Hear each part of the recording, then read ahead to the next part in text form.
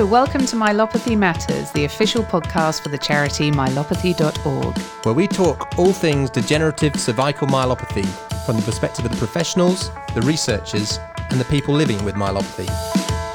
I'm Michelle Starkey, I'm a scientist and the director of myelopathy.org. And I'm Ben Davies, neurosurgeon, researcher, and co-founder of myelopathy.org.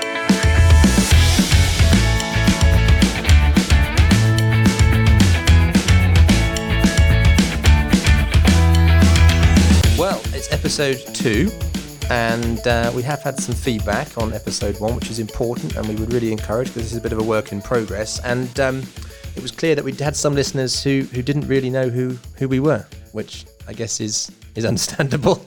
And we didn't introduce ourselves. Didn't introduce ourselves. So maybe we should start with that bit. Yeah, good idea. So who are you, Michelle?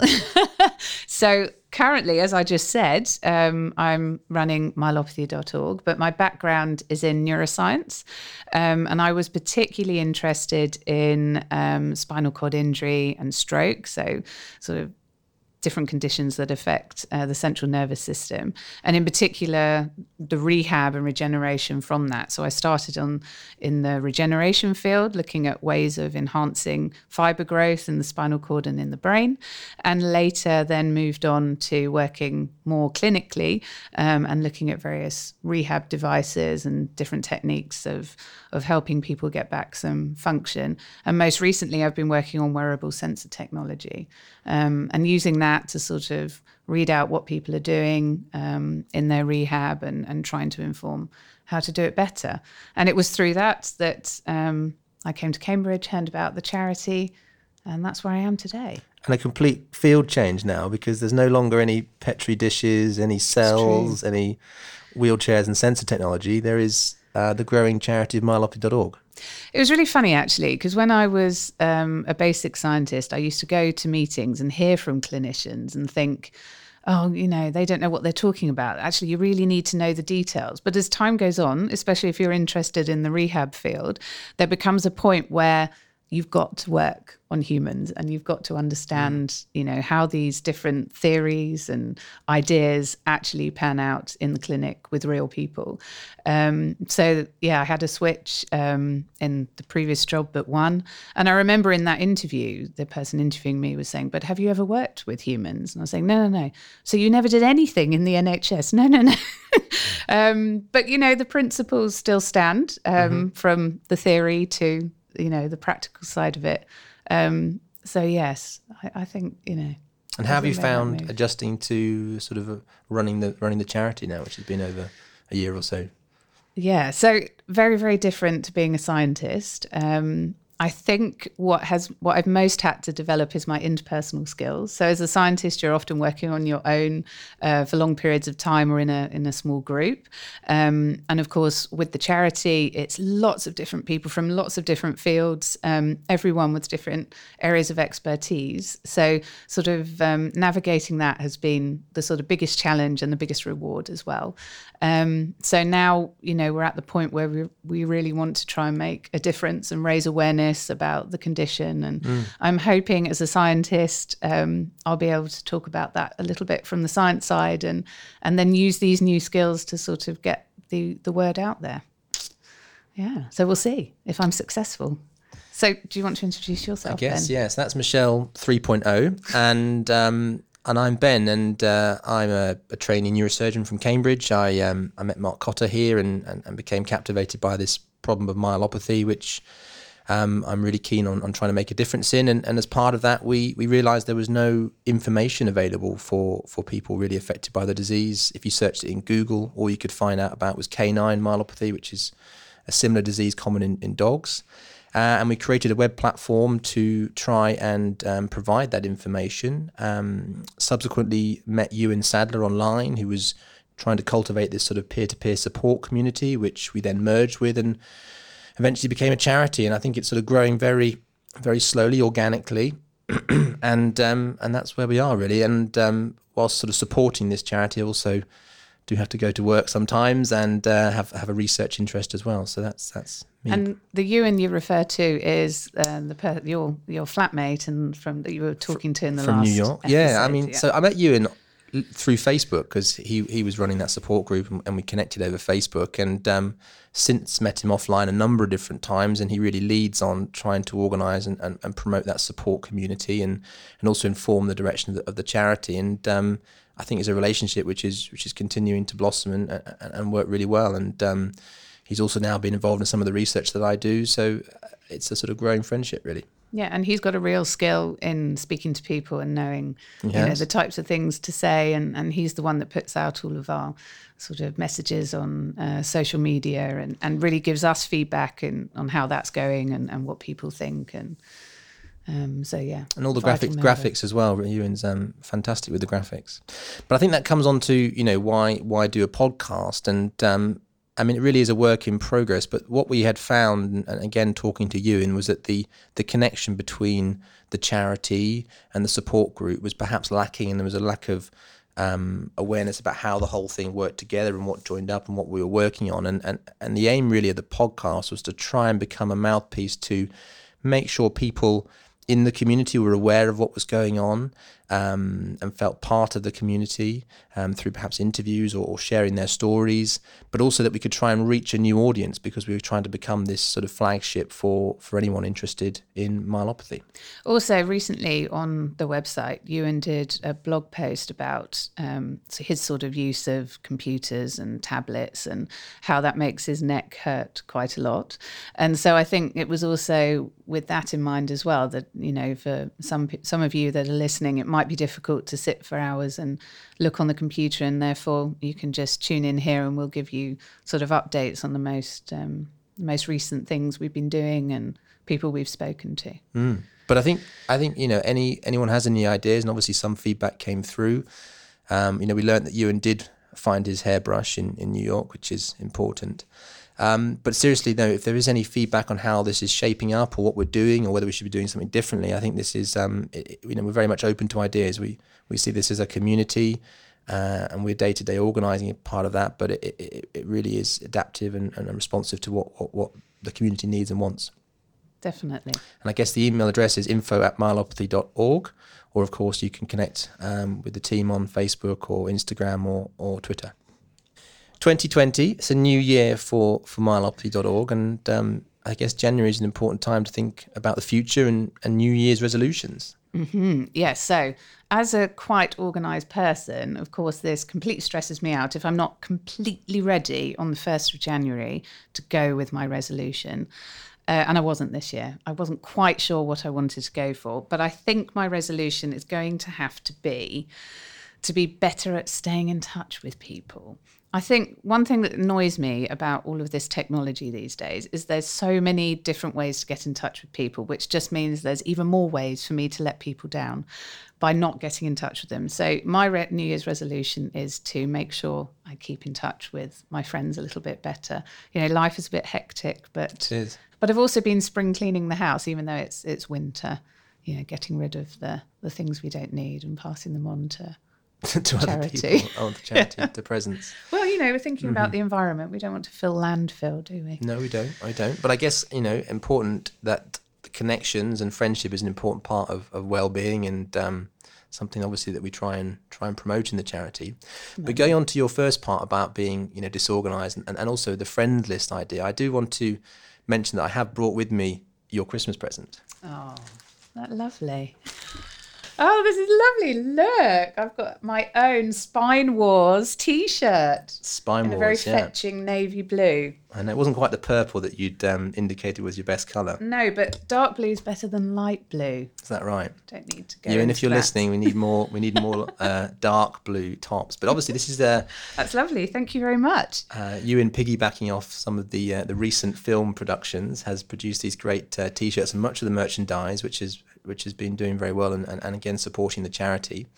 But I think it also brings on another concept that Carol, who's one of the team here looking after sort of ideas and creativity, has come up with, which is May the 4th be with you, which is something we're working towards in terms of perhaps being a day where we can think about activities to support and fundraise from the charity. And we're definitely doing this from our side. So I'm working together with one of our trustees, Helen, coming up with some ideas of different things we could sort of suggest to you that you might want to be involved in. But yes, we're looking at this for the future to be a day when perhaps we could focus on raising money for myelopathy.org.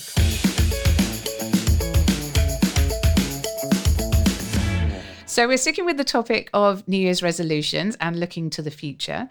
And we're going to be speaking to two ladies that have myelopathy and are now moving on with myelopathy. The first being Tammy Blizzard, who has founded a Facebook community page called Moving On with Myelopathy, which is now affiliated to the charity and also our other support group. And we're going to be hearing from Janet Crockford, who did an 1,000-mile walk on behalf of myelopathy.org, raising money and also awareness for the charity. Fantastic. So that's coming up, but of course we'll start with a few updates from what's been happening in the last month at myelopathy.org, and we're delighted that Paige Howard has come on board as one of our admin volunteers. Paige is based in the States and of course has had myelopathy and been treated for myelopathy, but is very kindly stepping up to support the support group. I think it's helpful in different time zones and different action points, because there's about half the community there from North America and half from the UK. So I think I'm really delighted that she's agreed to be part of the team. But in terms of the support group, obviously one of Mark's visions was to think about looking at offline communities, and we know from the Recode meeting in New York how powerful it can be for people to meet offline as well as online. And we've had an inquiry from a Brad Barker based in Cambridge, who's going through his treatment for myelopathy, and he's looking to set up an offline support group in Cambridgeshire. Yeah, this is fantastic. It's something, as Ben says, that we were thinking about doing, but it's fantastic that Brad wants to do this himself, and we'll be interested to see how that goes. We'll support him as much as we can. We've started to think about a pack that we could put together for these types of events with sort of suggested questions and topics to discuss. So yeah, looking forward to seeing how that goes. Yeah, and I think if you're based in the Cambridgeshire area or you're interested in participating in such a group, do get in touch and we can link you with Brad. And I think if anyone's got any ideas about how this kind of thing can work and spin out and grow, then again, please do get in touch. I think it is a really powerful opportunity. And then, of course, we have finally, it's been a long time coming, and I guess that can be a frustration. We have finally just published some of the results from a survey that we conducted almost 3 years ago now, which was a survey of the myelopathy.org community, the largest ever survey on the perspective of people with myelopathy, talking a little bit about how it affects them, the impact and their experience of treatment. And then the first sort of study that we put together really looked to showcase the significant delays that the people that face with myelopathy, because whilst that had been talked about quite anecdotally by professionals, it had never really been recorded in great detail. And what the study found was that in 800 people that participated in this survey, 70% are facing a delay in terms of getting to their treatment, with almost half waiting more than 2 years. And one of the interesting things about that delay was that we managed to associate that as a link, that if you had a delay in your diagnosis, if you like, then there was an association that meant you had greater disability from your myelopathy. And I think that's not something something that's certainly been shown before, that time to treatment is important in terms of how responsive the treatment is. But I think it's one of the first studies in large numbers to really show how important and how prevalent that issue is of getting access to treatment is today. And when you say treatment, in this case, that would be surgery. Yes, that was in the mainstay surgery. At the moment, surgery is the only treatment that seems to really be able to modify the trajectory of the disease. Mm-hmm. Yeah. And in this case, it would be because the symptoms are sort of diffuse and it's not very well widely known about. I mean, we didn't really explore that in that particular survey, but it's something that we're trying to work hard on, because it's a question of why is it that that people face such delays. And the only thing we did have a look at in that study was whether certain groups of people have greater difficulty getting diagnosed than others. And interestingly, the Black Afro-Caribbean ethnicity seemed to have a greater delay than white Caucasian, although they're only in very small numbers in that study. So that's points perhaps, I don't know whether to inequalities or what, but something to look at. But I mean, those are all really important questions that we need to get to the bottom of in order to understand how we can bring forward diagnosis and ultimately treatment.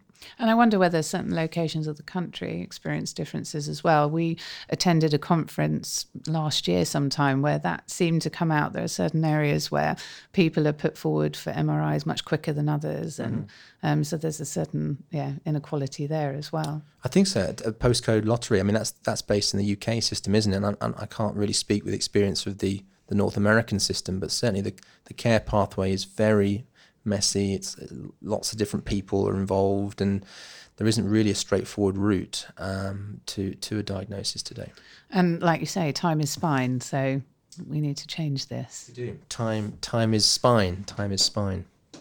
And I guess that's the sort of latest from what we've been working on in this month. And I guess time to think and hear from our first guest, who is Tammy Blizzard. Tammy was, unfortunately, a veterinary surgeon from Pennsylvania, who kindly had a bit of time to talk to me in New York following the AO Spine Recode DCM meeting. And Tammy, well, she underwent treatment, I think, almost 5 years ago now, and is starting to adjust to a different life, a life which is obviously not 100% how she was before.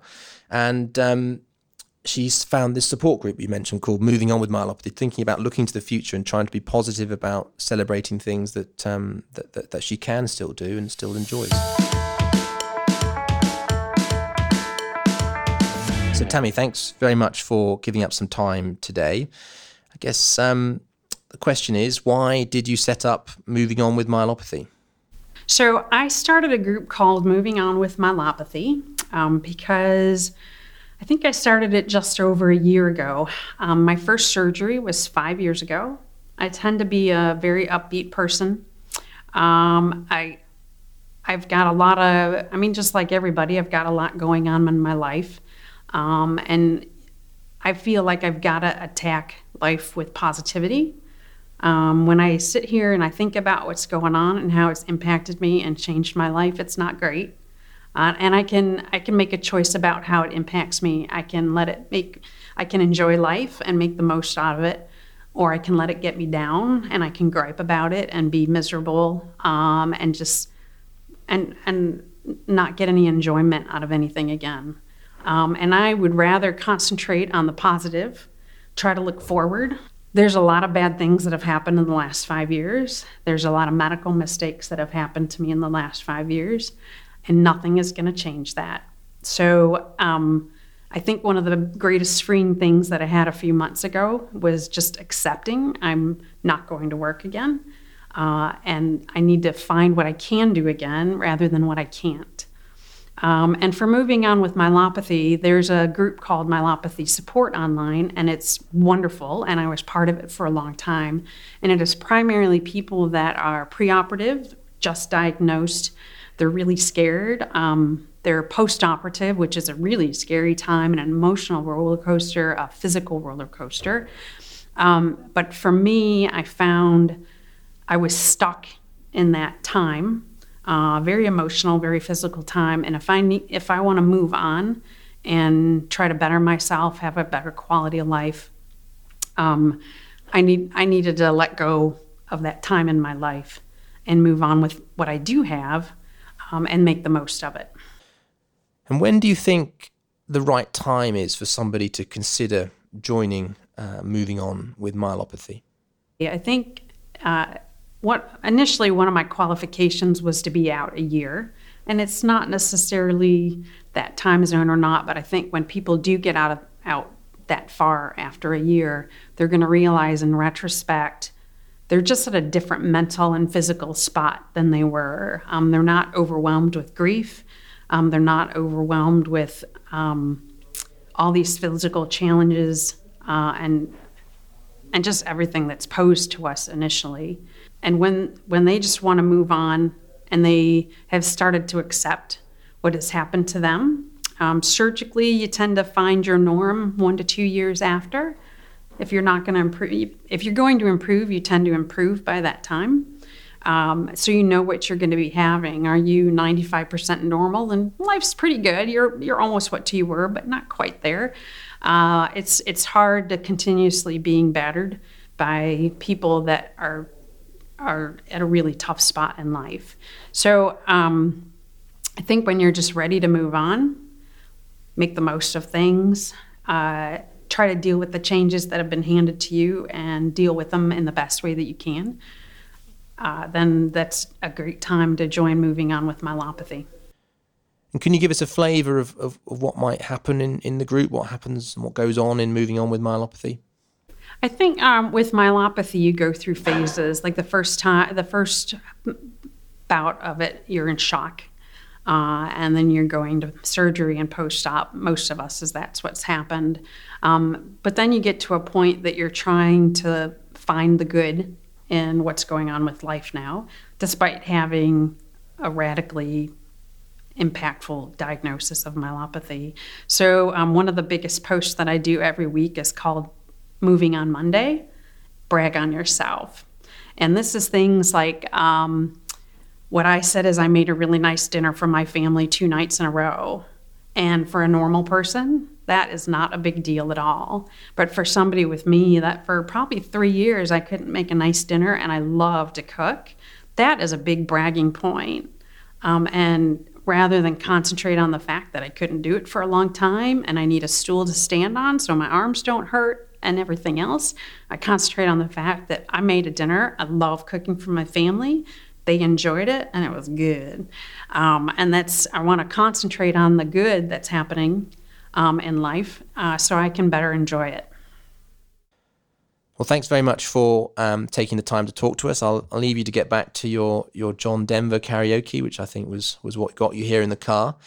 But of course, I should just make everyone aware, if anyone's interested in joining Moving On with Myelopathy, you can either search directly for the group on Facebook or you can find more information on our website, myelopathy.org. So it was great talking to Tammy. It was a real pleasure to meet her finally. Obviously, I'd heard of her and you and spoke very highly of her over Facebook, but I think what she's trying to do is transition away from a period of time which was very difficult for her. Mm-hmm. Definitely. And I think it reminds me, and actually I made a mistake in the last podcast, it reminds me when I worked in the field of spinal injury.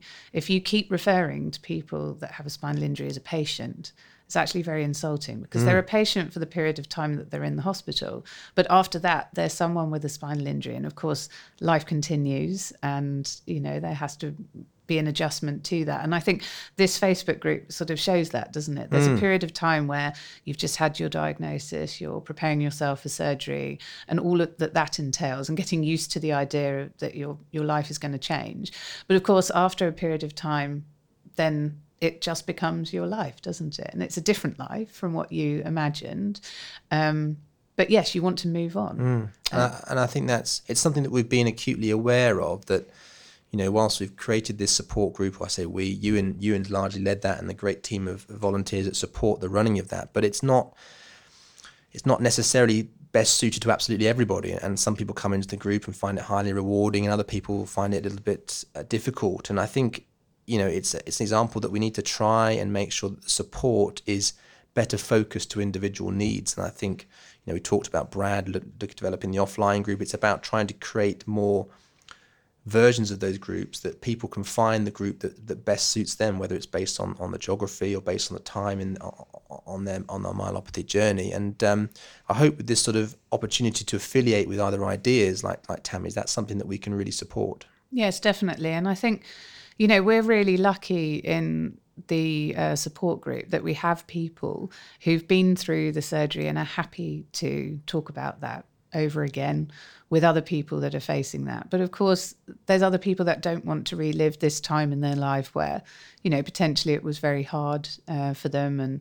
And, so Tammy's idea of having a space for all of those people, they have a shared experience, but of course now they're going off in their own ways and living their lives. And I've seen some of the photographs from the group, and, it's fantastic because very different to the support group where, it's very much focused on the surgery. This is now people out and about in the countryside and walking, like Janet, Janet, who we're going to hear from a second, around. walking around. Yeah. And I think, I learn lots from talking to people with myelopathy, and I think Shirley is one of those individuals, and she's an example again of where, she's looked for the positivity to try and support her health and well-being, and she gave us this quote, which I just think is a really important one, and it's on the website. I think it says, "I might not have the life I envisaged before becoming disabled with myelopathy.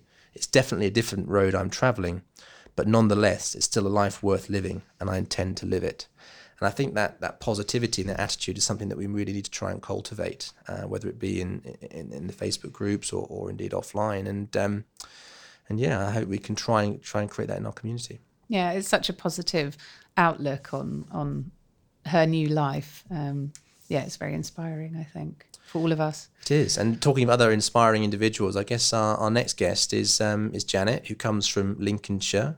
She tells me that she doesn't have a Lincolnshire accent because she came from Kent, although not on foot for that particular journey. But she was an ultra marathon runner, she tells us, I think. Yes, that's very impressive. And I wonder whether that is the sort of drive that's led her to do this incredible feat of walking 1,000 miles, not in a straight line, or multiple trips. But yeah, very interesting. We had a nice chat with her. We did. And I guess we should hear from the lady herself.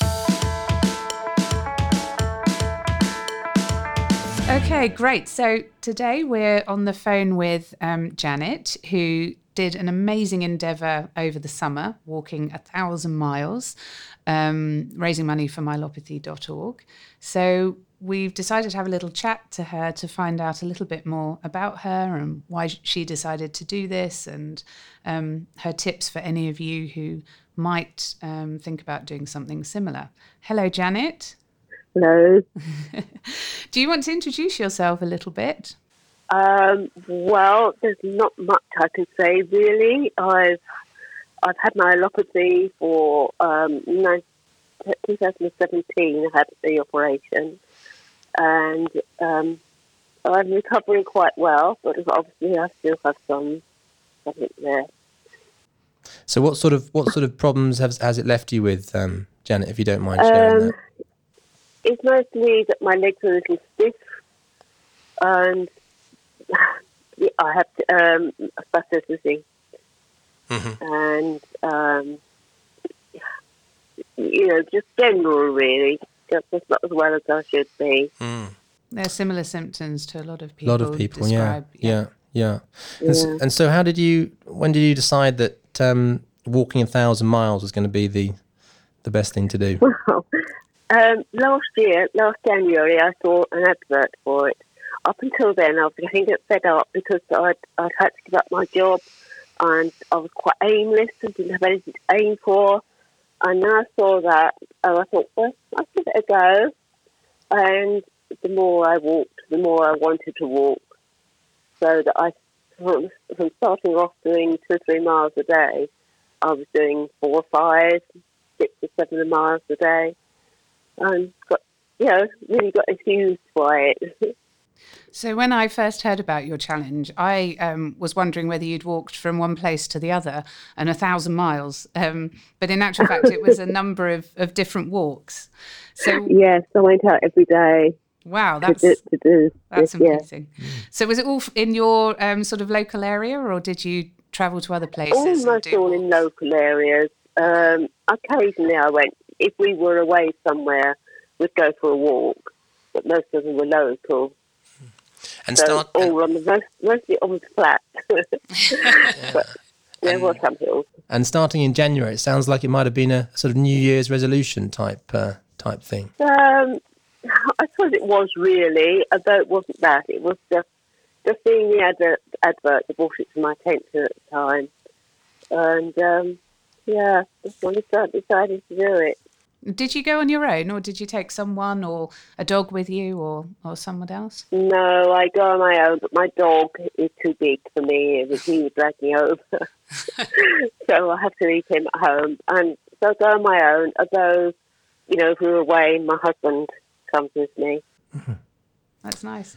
How did you first hear about the charity, or did you get involved with the website or Facebook group? How did you hear about us?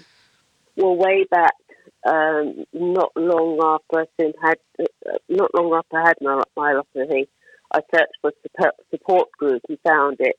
So I was involved in, I was looking at the the Facebook group for some time beforehand. And when it became a charity, I thought, I'll see how this goes. And if I'm still walking that August time, then I'd raise some money for the charity, and that's what I did. Yeah, that was fantastic. And I think it really fired up people's imagination because we shared information about, the endeavour that you were undertaking, and other people found it really interesting and obviously donated. So that was fantastic. And thank you for that. Yeah, I think it raised over £100. I think it was a real major achievement. Yes, I was quite pleased. I think there was also some extra that I'd had to pay. I'd paid in beforehand that didn't get accounted for. So yeah, I was quite pleased. And also another thing, everybody, quite a few people that sponsored me had also looked up the website to find out more about myelopathy, because I didn't know anything about it until then. So that it became, people became more aware of it. Yeah, thank you. That's brilliant. So that's dual purpose, that sort of fundraising, awareness. No, that's really, really impressive. So have you continued walking? Well, I had until I had the stroke, but I am now doing about 1.5 miles a day. So I'm going to gradually get back to it. Yes. Were you a keen walker before all of this, or? Yes, I was. I used to do long distances. I walked 100 miles for the longest, and anything really I would walk. And also a runner. I was an ultra runner. Wow. Wow. Gosh, the myelopathy must have been really struck things down a bit. Yes. Yeah, I didn't believe that I would ever get anything like that. It came as a shock to me that I did get it, but just, one of those things that happened to me. Now moving on. And did you find that the activity helped how you were feeling, or any of that spasticity that you mentioned?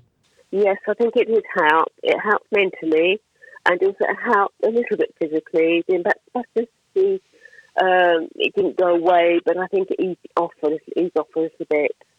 Yeah, so benefited from it. Final question, really, is any sort of tips or suggestions for how somebody else might take on a challenge like this or come up with a challenge like this? Start off slowly, because it's not, a mile a day is something, and then just gradually build it up. That's all I can suggest, really. One step at a time. Yes, yeah. It's a very impressive feat, and I think it's really interesting to hear it's both helped you physically a bit, mentally. It's obviously the awareness, but also the fundraising for us, which is really helpful, and I really thank you, and hope that those steps can continue. And stay in touch when the next challenge does come to you. So I think that was really inspirational to hear from Janet. That's something that she's really taken of her own volition. Something started as a New Year's resolution and became a fundraising opportunity. And what better example of moving on with myelopathy? She's walked all that way, and she talked about the positive effects it had on her, as well as the physical. So. And I think it is absolutely fantastic, inspirational. I think we're really appreciative of those sorts of initiatives, because fundamentally we are trying to look for ways to fundraise to support the activities of this charity, which really about trying to drive awareness. It's about trying to offer different types of support, whether it be through the online or offline communities. And of course, on the research side, one of the initiatives that we're promoting at this stage is AOSPI and RECODE DCM initiative, which came up with a list of top 10 research priorities, and it's trying to focus the world and the field to answer those questions. And one of those questions indeed was, how do we raise awareness and improve time to diagnosis? Mm-hmm. And obviously that's the first thing that we're going to focus our energies on. But all of these types of projects require funds and support in that sense, which is why this year we're going to focus on as many fundraising events as we possibly can, although we're very new to this.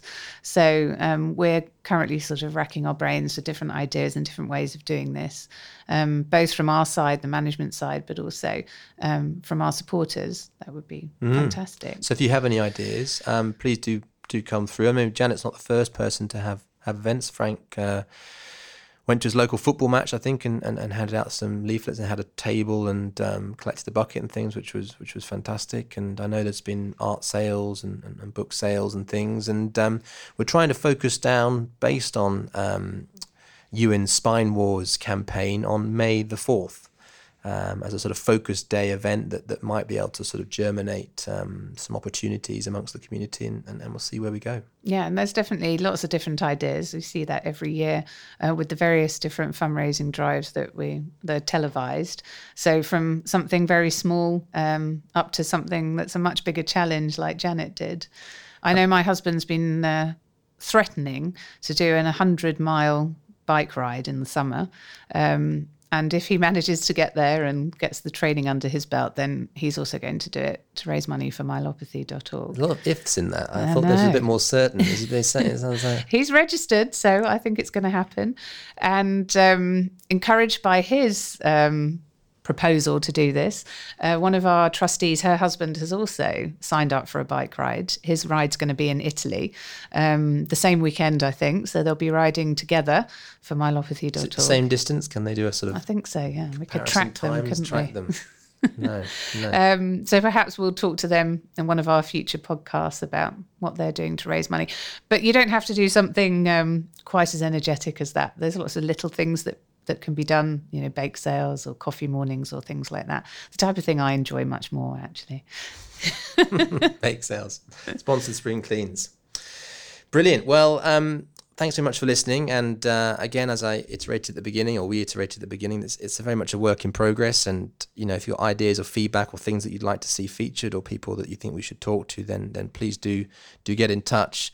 But in terms of next month, we're going to put the spotlight back onto a research focus as opposed to a focus today, which has really been on the community.